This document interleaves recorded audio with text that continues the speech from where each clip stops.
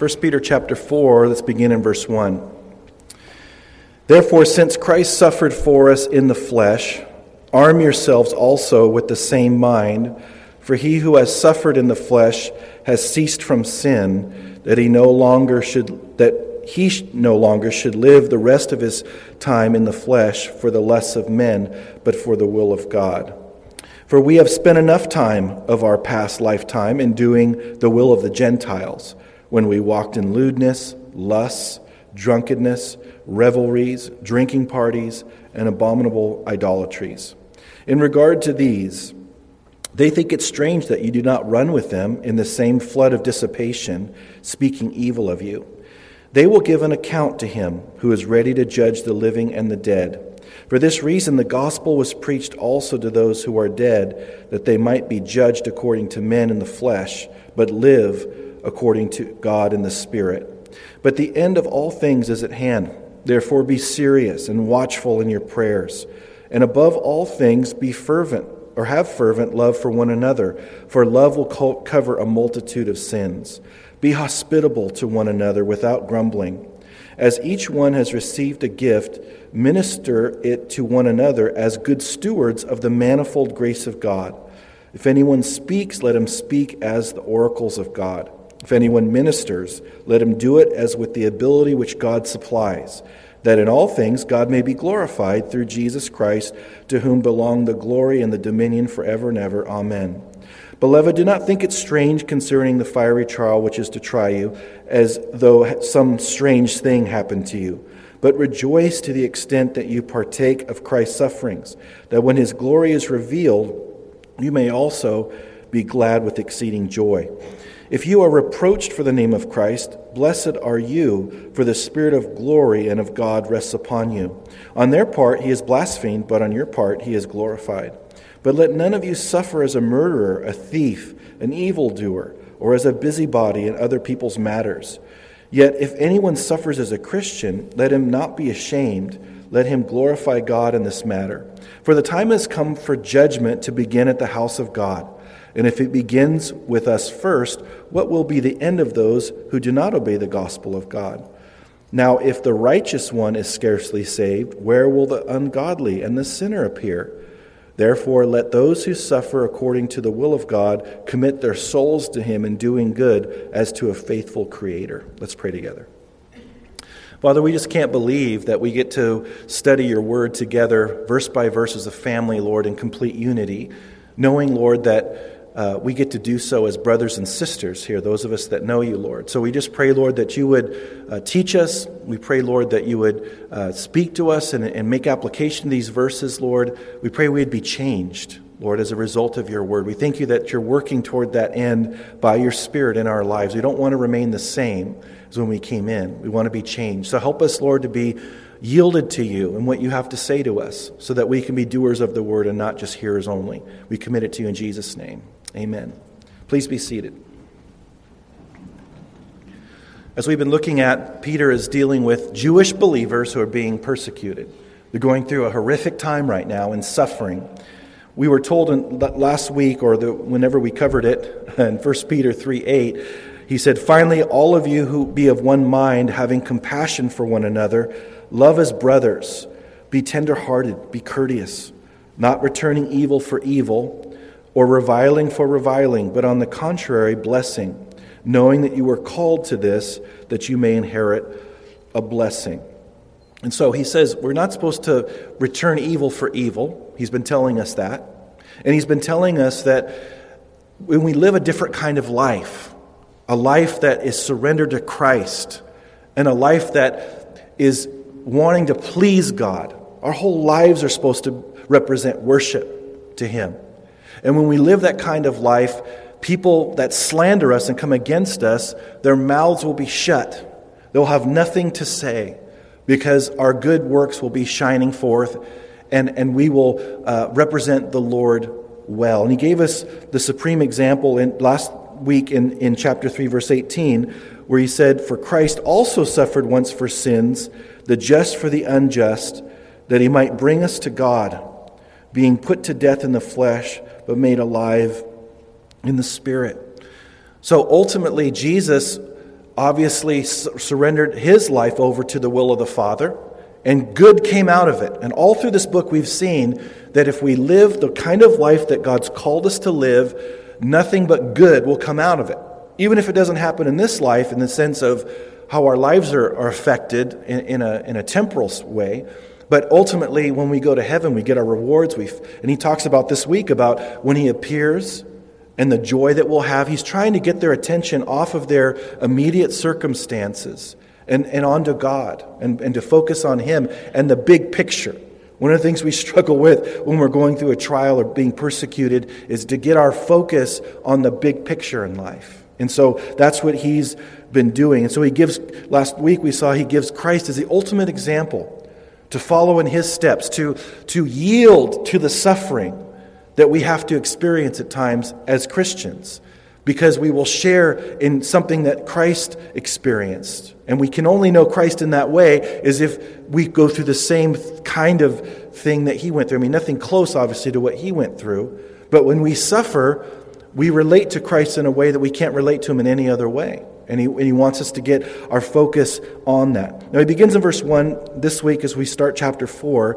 He says, "Therefore, since Christ suffered for us in the flesh, arm yourselves." And that is the word they would use, that word arm, to describe a soldier that's preparing for battle. He would get on his armor and he would get ready.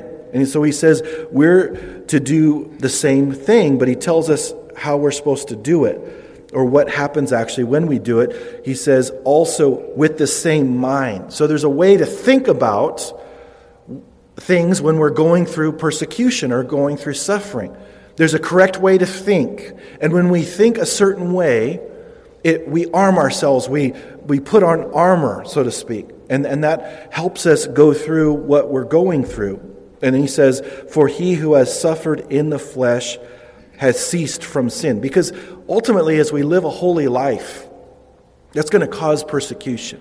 People are going to say, "Oh, great, goody two-shoes here. Think he's better than thou, living this way, thinking that if he lives a good life, somehow he'll earn his way into heaven," as if we believed that. As believers, we don't. The world thinks we believe that, but we don't. And so because of that, we get persecuted. So basically he's saying if you live a different kind of life like Christ, then you're going to experience persecution, but we're supposed to arm ourselves with the right perspective, that if Jesus suffered and God used that for his purposes, then if we suffer, he's going to use that for his purposes in our lives as well. Sometimes we can forget as believers that God's called us to live like Christ in every way, even related to suffering. And sometimes we think that we should be treated better than the Lord Jesus. That's not what the Lord Jesus taught. He taught that if they persecuted me, they're going to persecute you also. If they listen to my teaching, they're going to listen to yours also. No servant is greater than his master, he said. So we somehow think in our mind, we believe it in our heads, like philosophically or in theory, we believe that we should live the same kind of life that Christ did. But when it actually comes to experiencing those things, it feels like the rug's been taken out from under us, and we're left wondering if God loves us or where is God in the situation. But what's funny is that we can see those same set of circumstances in someone else's life, and we're totally fine with that. We don't question God when someone else is going through certain things, but when we go through certain things, those very same things that we're okay with other people going through, or at least not thinking that God has abandoned them, then all of a sudden, whoa, it's different for us. And we have a different set of rules for our lives.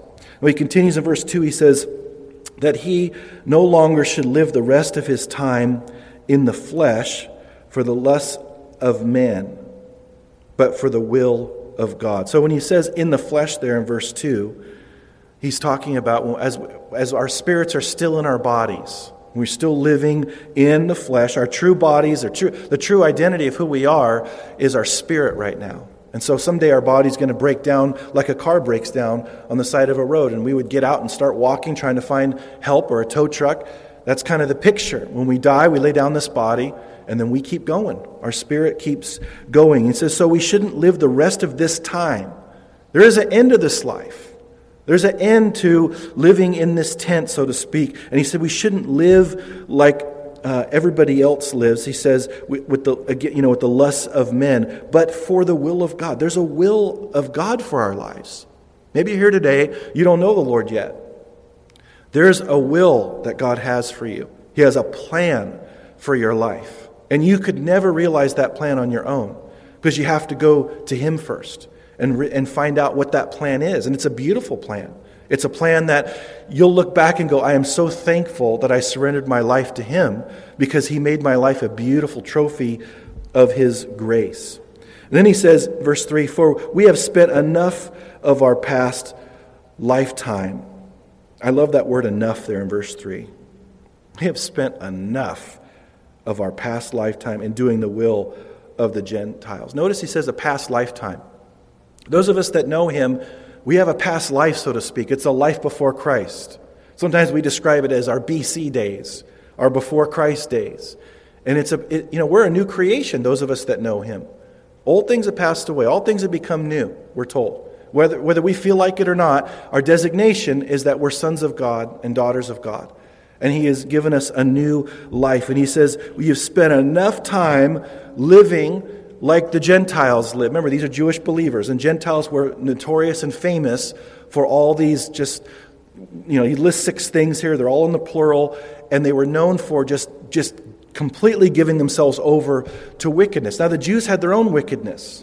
They engaged in a lot of these things, but he's talking to Jewish believers, and he said that you've spent enough time living for these things, and he starts with lewdness, which is called sexual impurities. That's what that is. Anything outside of God's plan for that sexual expression within marriage. He says lusts, which are things that are forbidden, things that we're not supposed to have that are forbidden. Drunkenness, and then revelries means parties, where you just let everything go and you just no self-control whatsoever. And then he adds to it drinking parties. It's a whole other designation here for these parties that are centered around alcohol. And then he ends it with abominable idolatries. I always think of the word abominable, unfortunately, with my weird mind. The abominable snowman. Wasn't that in Frosty the Snowman? There's abominable snowman. But, abomination is something that's wicked, that's against what God wants. And he says these idolatries are something that we were engaged in that enough in our past life. What is idolatry? Idolatry is putting something before God. So that could be anything. It could be a hobby. It could be an interest that I have. It could be whatever it is that I put before God, that is an idol in my life. And that's something that the world may never see in terms of what's going on in my heart, that I put something before God. But he says, have no other gods before me. It's one of the 10 Commandments. He's a very jealous God. And he says you should serve Him alone. So he says, don't spend your time doing the things that you used to do. You spent enough time doing that. Now, even in this context of persecution and hardship, the times when we can so often just chuck everything and just focus on our, fulfilling our sinful desires, he says, don't do it. You've lived long enough that way. Don't continue in it. And he says, in regard to these, they think it strange that you do not run with them in the same flood of dissipation, speaking evil of you. Now, that's interesting because the word strange there means foreign. So when you talk about a stranger or a foreigner, it's someone you can't even relate to them whatsoever. They seem so different. They're from another place.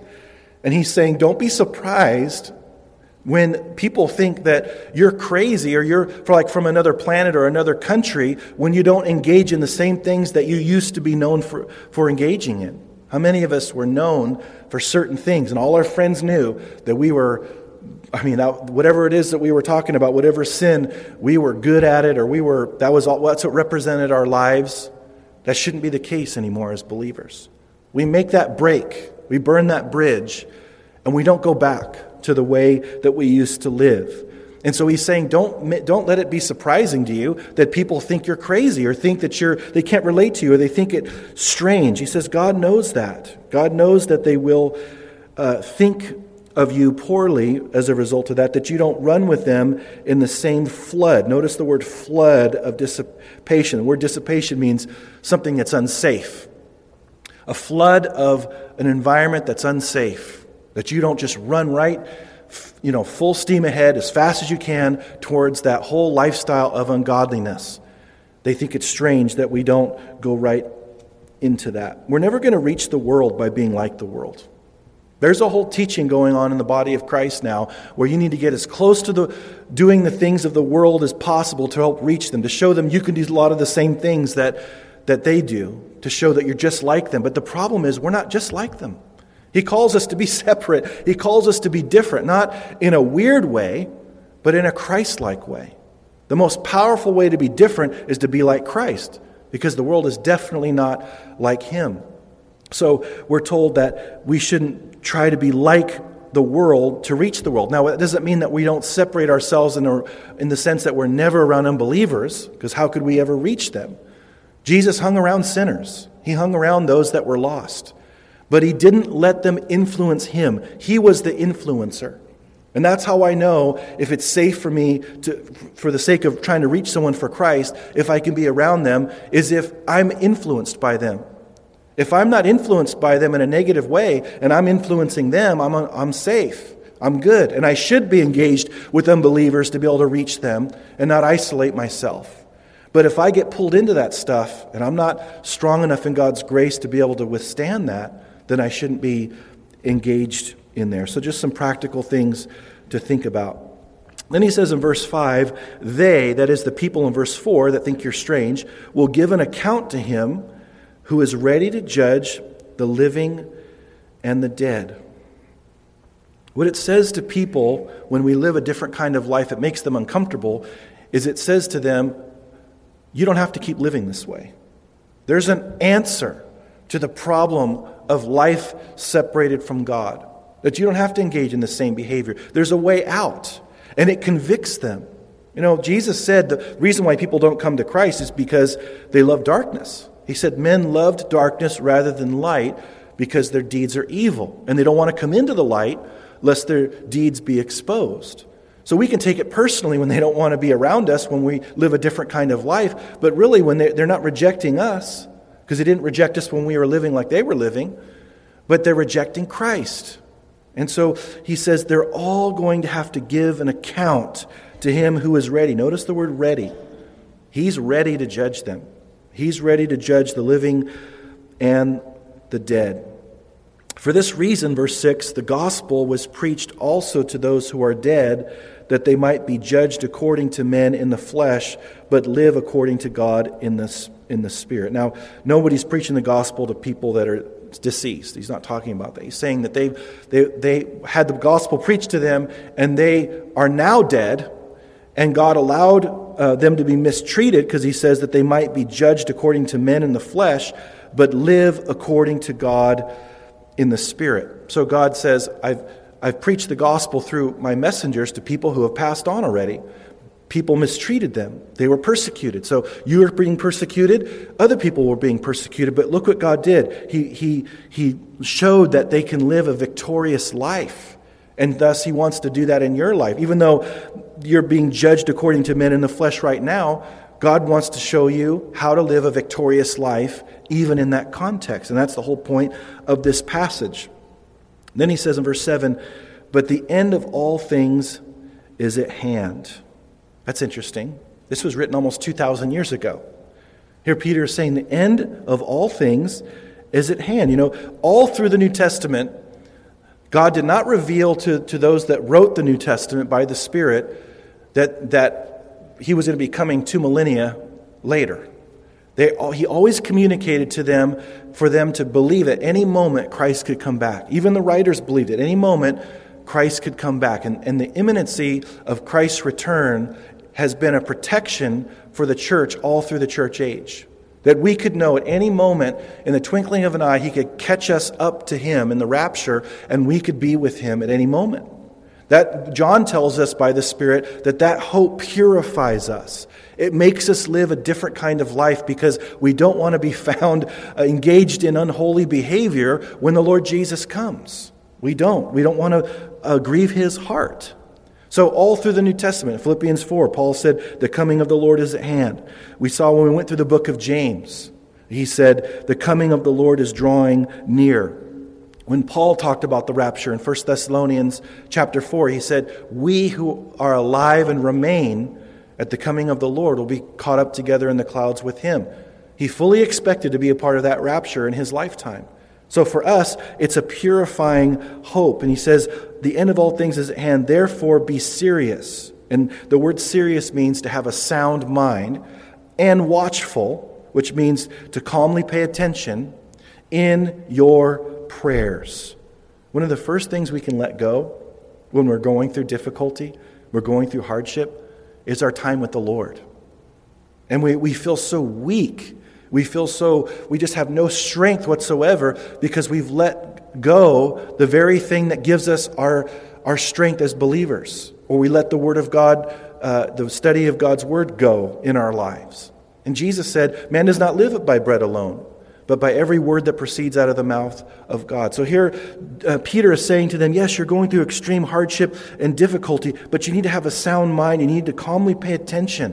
You need to have sobriety related to your prayers, to be consistent in bringing these things before the Lord, to be praying for your brothers and sisters in the context of extreme difficulty. So maybe you're here today and you're going through a hard time. I want to encourage you, guard your time with Him. Guard your time with Him, your quiet time with Him, and your communing with Him throughout the day. Guard that time. That is your lifeline. That is the very means by which He intended for you to get your strength each day to face what you're facing. So easy to let that go. Then he says in verse 8, and above all things, have fervent and love for one another, for love will cover a multitude of sins. Above all things. That gets my attention when he says above all things. That's something he's saying is very important. So above all things, we're supposed to have fervent love for one another. The word fervent, as I mentioned a few weeks ago, it means to stretch. So when you give sacrificially for somebody, it stretches you, doesn't it? It stretches me. It puts a hardship maybe on my finances or my time or whatever, but we're called to love and to extend our care for people to the point where we feel like we're going to snap. That's the picture. You're thinking, I can't really do much more. I'm going to break if I love this person any more. And he's saying, that's right. You're doing it right then. You're loving the way you should love. And he says, love will cover a multitude of sins. So why would he have to say that? He's talking about how we care for one another in the body. We always think that has to do with loving unbelievers, which it does. Love does cover a multitude of sins in our dealings with unbelievers, but the main context here is talking about how we're supposed to love one another in the body of Christ. And why would he tell us to love one another unless we would not love one another? And why would he tell us to be stretch out and kind of reach out in a kind of a sacrificial way to love unless that wouldn't be our natural tendency? So he says, love will cover a multitude of sins. Has someone hurt you in the body of Christ? Have you been hurt by somebody? Love will cover that. Love will cause that relationship to be mended. But both have to do that. Now, your responsibility and my responsibility on our end is to make sure that we're right in the relationship, confess our sins to one another, ask for forgiveness, and sacrificially love. But obviously the other person has to do the same thing. But we're still called to do our part, even if they don't do their part. But love just will take care of all of it. So we're supposed to be very sacrificial. But even with unbelievers, God calls us to love unconditionally. There's a story of Corrie ten Boom, who was in a concentration camp during Nazi Germany. And her sister was put to death. She survived, and she still has a ministry of teaching and sharing about what happened to her and how God used that experience in her life. And years later, after she had been, the war had ended and so forth, she was speaking somewhere. And after the time where she shared, one of the former Nazi soldiers came forward and said he'd become a Christian. She recognized him as one of the ones that mistreated her sister and caused her to be put to death. And immediately, we can't even imagine what she would think of when he's reaching out his hand. But she said that when she did it out of obedience, she reached out her hand and grabbed his hand, and immediately the love of Christ flooded through her heart. And she hugged him, and she said, I forgive you. Love covers a multitude. So whatever we're dealing with, whether unbeliever or believer in the body of Christ, love will handle whatever it is that we're struggling with related to somebody else. He continues along those lines in verse 9. He says, be hospitable to one another without grumbling. It's interesting that the word hospitable means to love a foreigner. To love a foreigner. So when they didn't have hotels on every corner, and so when someone came, especially Christians were traveling, other Christians were expected to bring people in and help them. So it's loving a stranger. But here, again, what's the context? Believers. So there are going to be people that, you could be in a room and feel like you're all alone. You can be in a room with other believers and feel like you're a foreigner. And that's what we never want here, ever. We want people to be loved unconditionally when they come in, no matter what background they have. And so he says, I want you to take in the person that is like a foreigner, but is still in your midst as a believer, and be hospitable to one another. Notice he says, without grumbling. Now, why would he say that? We don't grumble, right? That's another church. We don't grumble. That's not us. Oh, we can grumble. We can grumble with the best of them. I don't want to do this. Okay, I surrender. Hope you're blessed. You can just have a horrible heart. Part of what we're going to be doing when we're standing before Christ as believers at the judgment seat of Christ, He's going to be testing our motives and why we did what we did. Was it done in love? Was it done led by the Spirit? We can fool everybody. How much of us outwardly demonstrate grumbling? Our kids can do it. We definitely know when they're, they have the posture, but as adults, we learn how to hide all that. And we can grumble in our hearts. No one knows outwardly, but God knows. And He can check us and say, hey, you need to do it with the right heart here. Do it as unto me, and don't do it with grumbling. So that's a real good exhortation to us. Now notice in verse 10 we're told to use our spiritual gifts during times of hardship. He says, as each one has received a gift. And so that tells us every one of us in the body of Christ has received at least one spiritual gift. He tells us right there, as each one has received a gift, minister it, that is the gift, to one another. Again, even in the context of trials.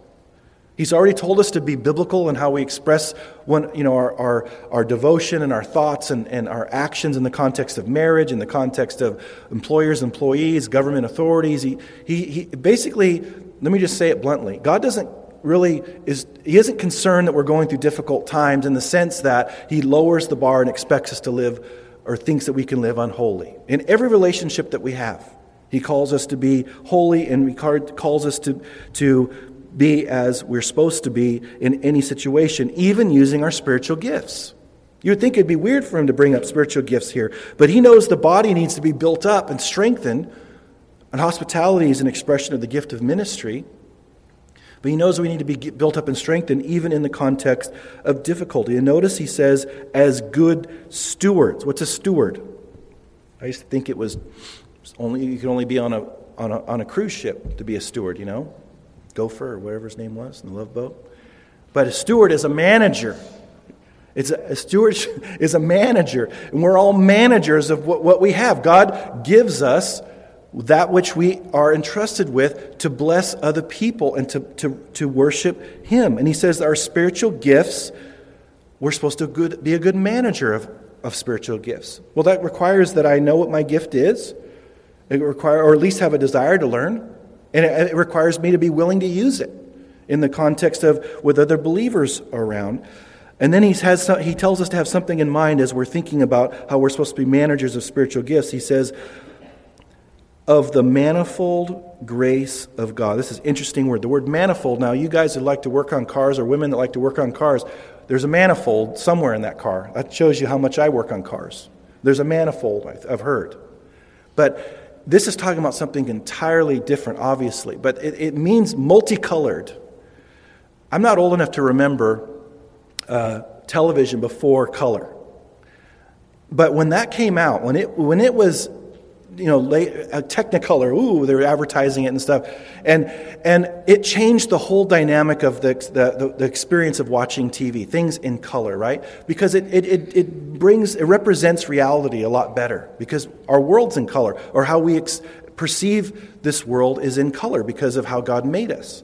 And he's talking about the grace of God being multicolored, which means that there's so many different shades to it. There's so many different ways that he applies grace to our lives in demonstrating those gifts that he's given us, that we have to remember that he'll give us whatever grace we need, whatever shade of grace we need to demonstrate the gifts that he's given us in the body of Christ. He'll do it. We are managers of God's grace, but he'll give us, God's gifts, but he'll give us all the grace needed to express those gifts.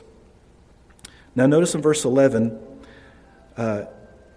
Peter provides examples of using our spiritual gifts properly. In verse 11 he says, "If anyone speaks, let him speak as the oracles of God. If anyone ministers, let him do it as with the ability which God supplies." So really, when he says, if anyone speaks, or with anyone ministers, that pretty much sums up all the gifts of the Spirit for the most part. You're either ministering, which means to serve, or you're speaking. There are spiritual gifts where you're speaking, the gift of prophecy, the gift of word of knowledge, word of wisdom. Sometimes faith is, you're engaged in expressing how great God is and how big he is and so forth. The gift of mercy can be expressed verbally or in a serving type of way. But he says, if whatever it is that God's called you to do in the body of Christ, as good managers, understanding that God's grace is available to you, remember that we're supposed to do it with the ability that God supplies. One of the things we pray for just about every Sunday in pre-service prayer is that everyone that serves here would be doing it in God's strength, that they wouldn't be relying upon themselves and their strength or their anything to do what God's called them to do, that they wouldn't have any self-dependence. They'd be completely relying upon the Lord.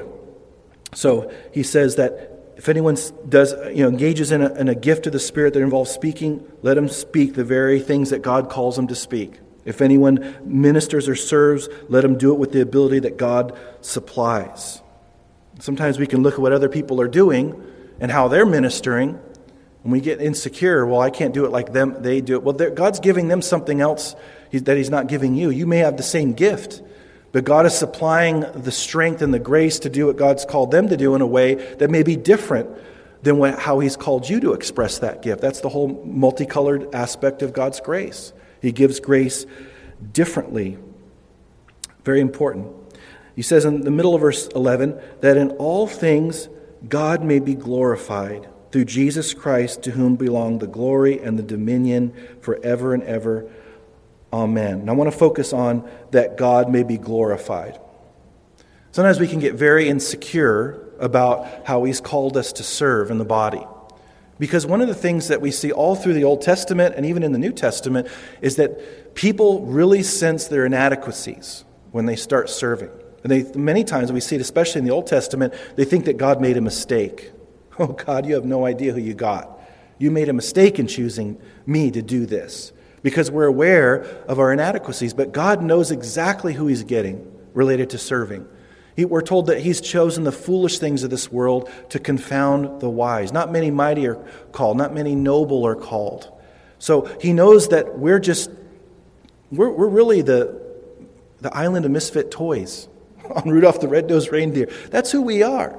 We're broken people. We're a messed up people. We're not really looked at from the world standpoint as someone that's valuable, that has all these gifts. And God is so wise to do that. You ever wonder why he chose these fishermen for the most part with no background? He chose an insignificant number of them with insignificant backgrounds to start Christianity. I mean, would you do that? These guys that are fighting over who's going to be the greatest? Those guys? And then Jesus prayed the night before he chose them to make sure we knew it wasn't by accident. He did all of that to say, look, what I can do with little. He narrowed down the armies with Gideon so that they wouldn't think that they did something. That all carries through, all the way through the Bible, into the New Testament, where he chooses people like us so that he can use us in a significant way, so that when he does use us, they don't say, oh, well, that guy's brilliant. That guy has degrees. He has an affluent background or has a great pedigree. No, they say, that guy used to break dance. And so whatever happens through his life, that must be God. That's exactly what God does. So I would say that to encourage you that if you're sensing an inadequacy to get out there and serve and do what God's called you to do, don't fixate upon your inadequacies, because God knows those and he can compensate. Because again, he says, by the ability that who supplies? You supply? No, the ability that God supplies. He compensates and gives us everything we need so that we can be successful in how he defines success. He doesn't define success by being perfect in our areas of service. He calls us to excellence, but he doesn't call us to perfection. And he does it by his grace and by his power. Now in verses 12 through 19, Peter's really going to focus now on having the proper perspective on suffering. He says, "Beloved, do not think it strange concerning the fiery trial which is to try you, as though some strange thing had happened to you." Now, this is interesting because that's the first thing we think. Something strange is happening to me. And again, he starts with beloved, means someone that's loved. I'm telling you something, I love you, I'm telling you the truth.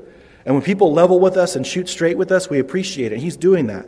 He said, "Beloved, do not think it's strange." And the tense is, stop thinking that it's strange. It's not like they haven't started it yet. They've already started thinking it's strange. And he says, stop thinking that it's strange concerning the fiery trial which is to try you, as though some strange thing had happened to you. We think, I'm different, or God's dealing with me differently than he deals with other people. Other people don't have to go through these things, but I do.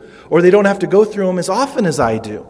There's all these things that we can think of, or it's because there's sin in my life, or I don't have enough faith, and so God is allowing me to suffer more. Understand the love of the Father. Understand your Father's heart. If you have children, you know that your desire is for their good to be realized. And he has greater love, infinitely more than we could ever have for our kids. So he says, don't think it's strange. It's not strange. In fact, God is basically saying to us, the normal thing that happens for the Christian, if they're living a godly life, is that they're persecuted and they suffer.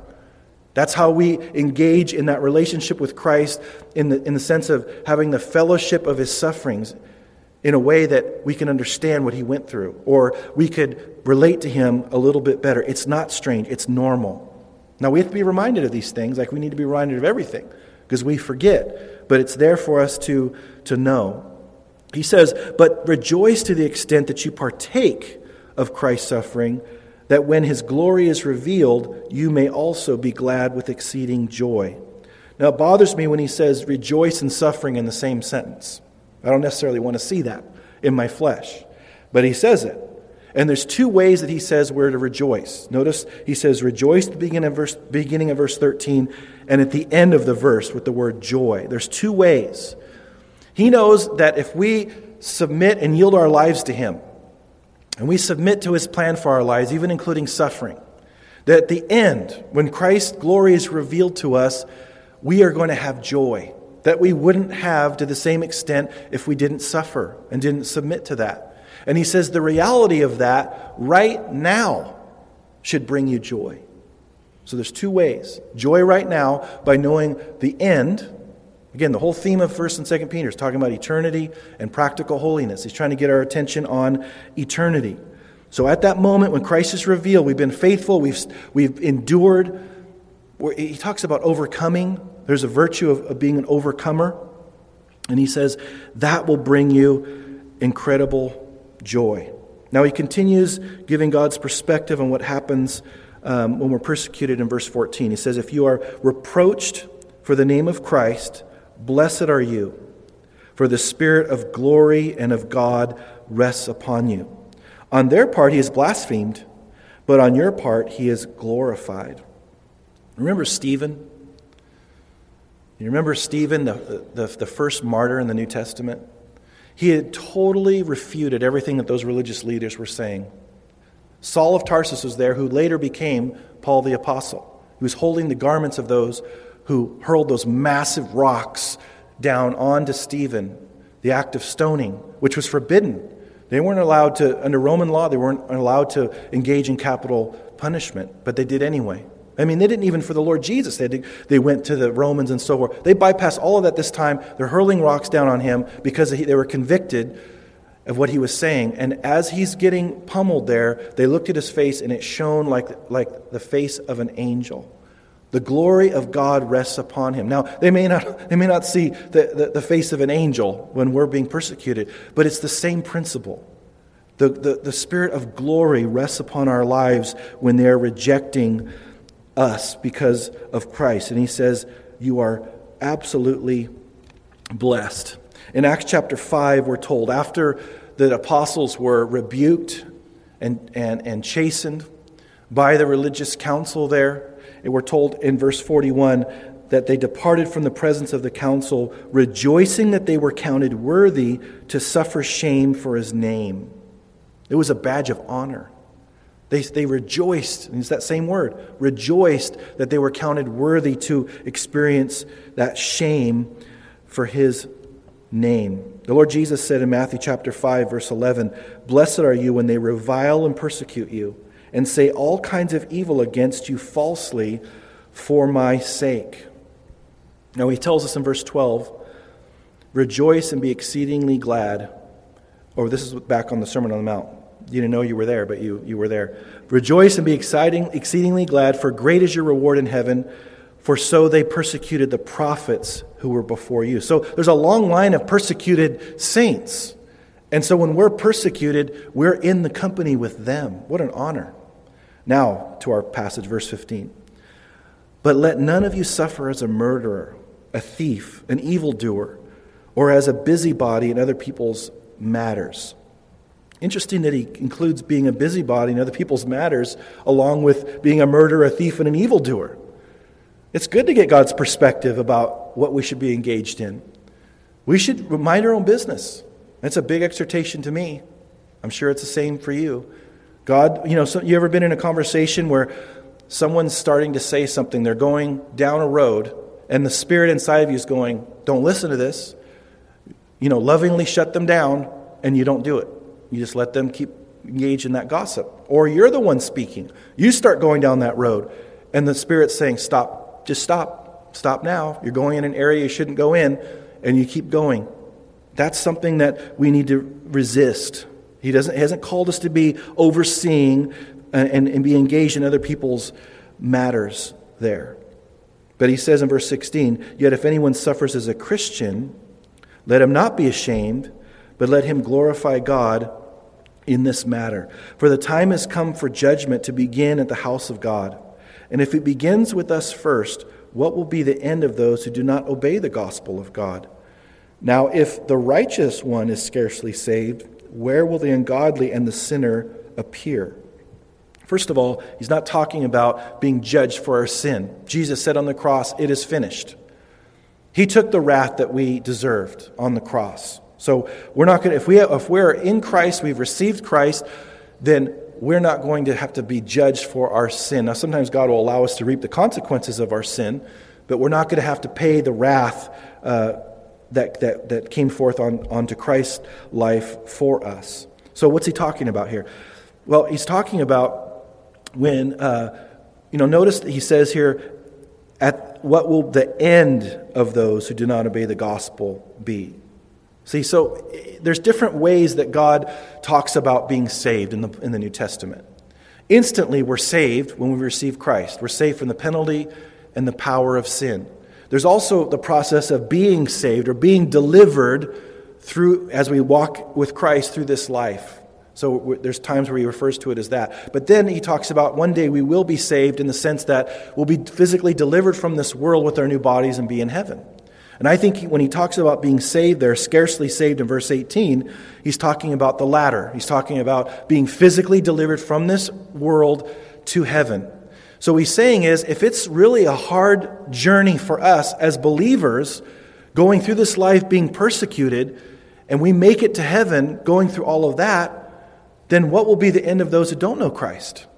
And so I think that the answer is, of course, it's not going to be good. Notice the verse 18, he says, where will the ungodly and the sinner, and notice the last word of verse 18, appear? It's talking about a location. We go through this world with persecution and all that, and God delivers us from this world, and we end up in a location in heaven with a new body. So where will those that don't know Christ, where will they appear?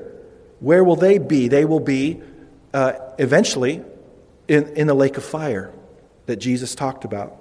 So that's, he's saying, try to get some perspective. Yes, you're going through difficulty. Yes, it's hard. And God brings you through a process of difficulty. And if that's hard and you make it to heaven, just think how hard it's going to be for those who don't make it to heaven and where they end up for eternity. So he finishes in verse 19.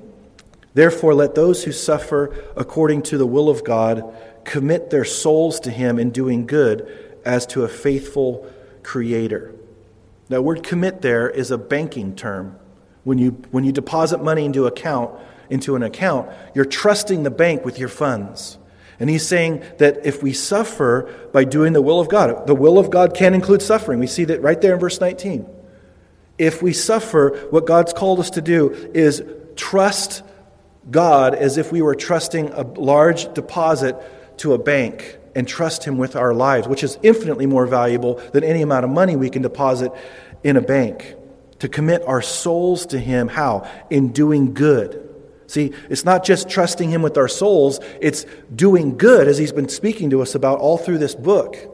Doing good, and that's an expression of our trust in him, that he will protect us during that. He will give us rewards concerning that. He will put that against that day when we receive our rewards, where we can get our rewards related to what we've done for him by his grace. And then he says, as to a faithful Creator. We can't miss where he says faithful there.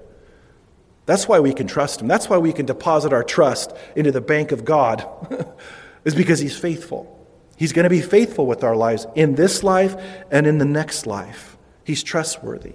So if you're going through something difficult today, maybe it's not persecution, but maybe it's hardship, and you're trying to obey the Lord and what he's called you to do. You're trying to be obedient as best you can, and it's hard. Maybe people are mistreating you as a result of that. Or you have a hard time trusting that God is faithful and he can be trustworthy with your faith, and he says he is. So it's an encouragement to us. And maybe you're not going through that now, but maybe in the future God will have you in a position, and he wants to use this verse to bring proper perspective in that moment. It's very important. Let's pray together. Thank you, Lord, for your word. We are full. Thank you for this great meal, feasting upon your word, Lord. Help us to trust you. You are a faithful Creator. Help us, Lord, to glorify you by doing good in this life, even in the context of difficult times. Lord, help us to not be engaged in the things we used to be engaged in. Help us to be free from those things, God. Thank you that you have freedom for us if we trust you and yield our lives to you. We want to live a life worthy of what you've done for us, God. We recognize we can't do that in our own strength. So I pray that you'd remind us all by your Spirit to rely on you to give us the grace and the power for us to live the life that's pleasing to you, Lord. Help us to embrace suffering, Lord, according to how you would have us embrace it. And we thank you that you work all things together for good to those that love you and are called according to your purposes. And we're grateful, Lord, that you take those things and you make us more like you because of it. Help us to yield to that and not fight against it. We thank you in Jesus' name. Amen.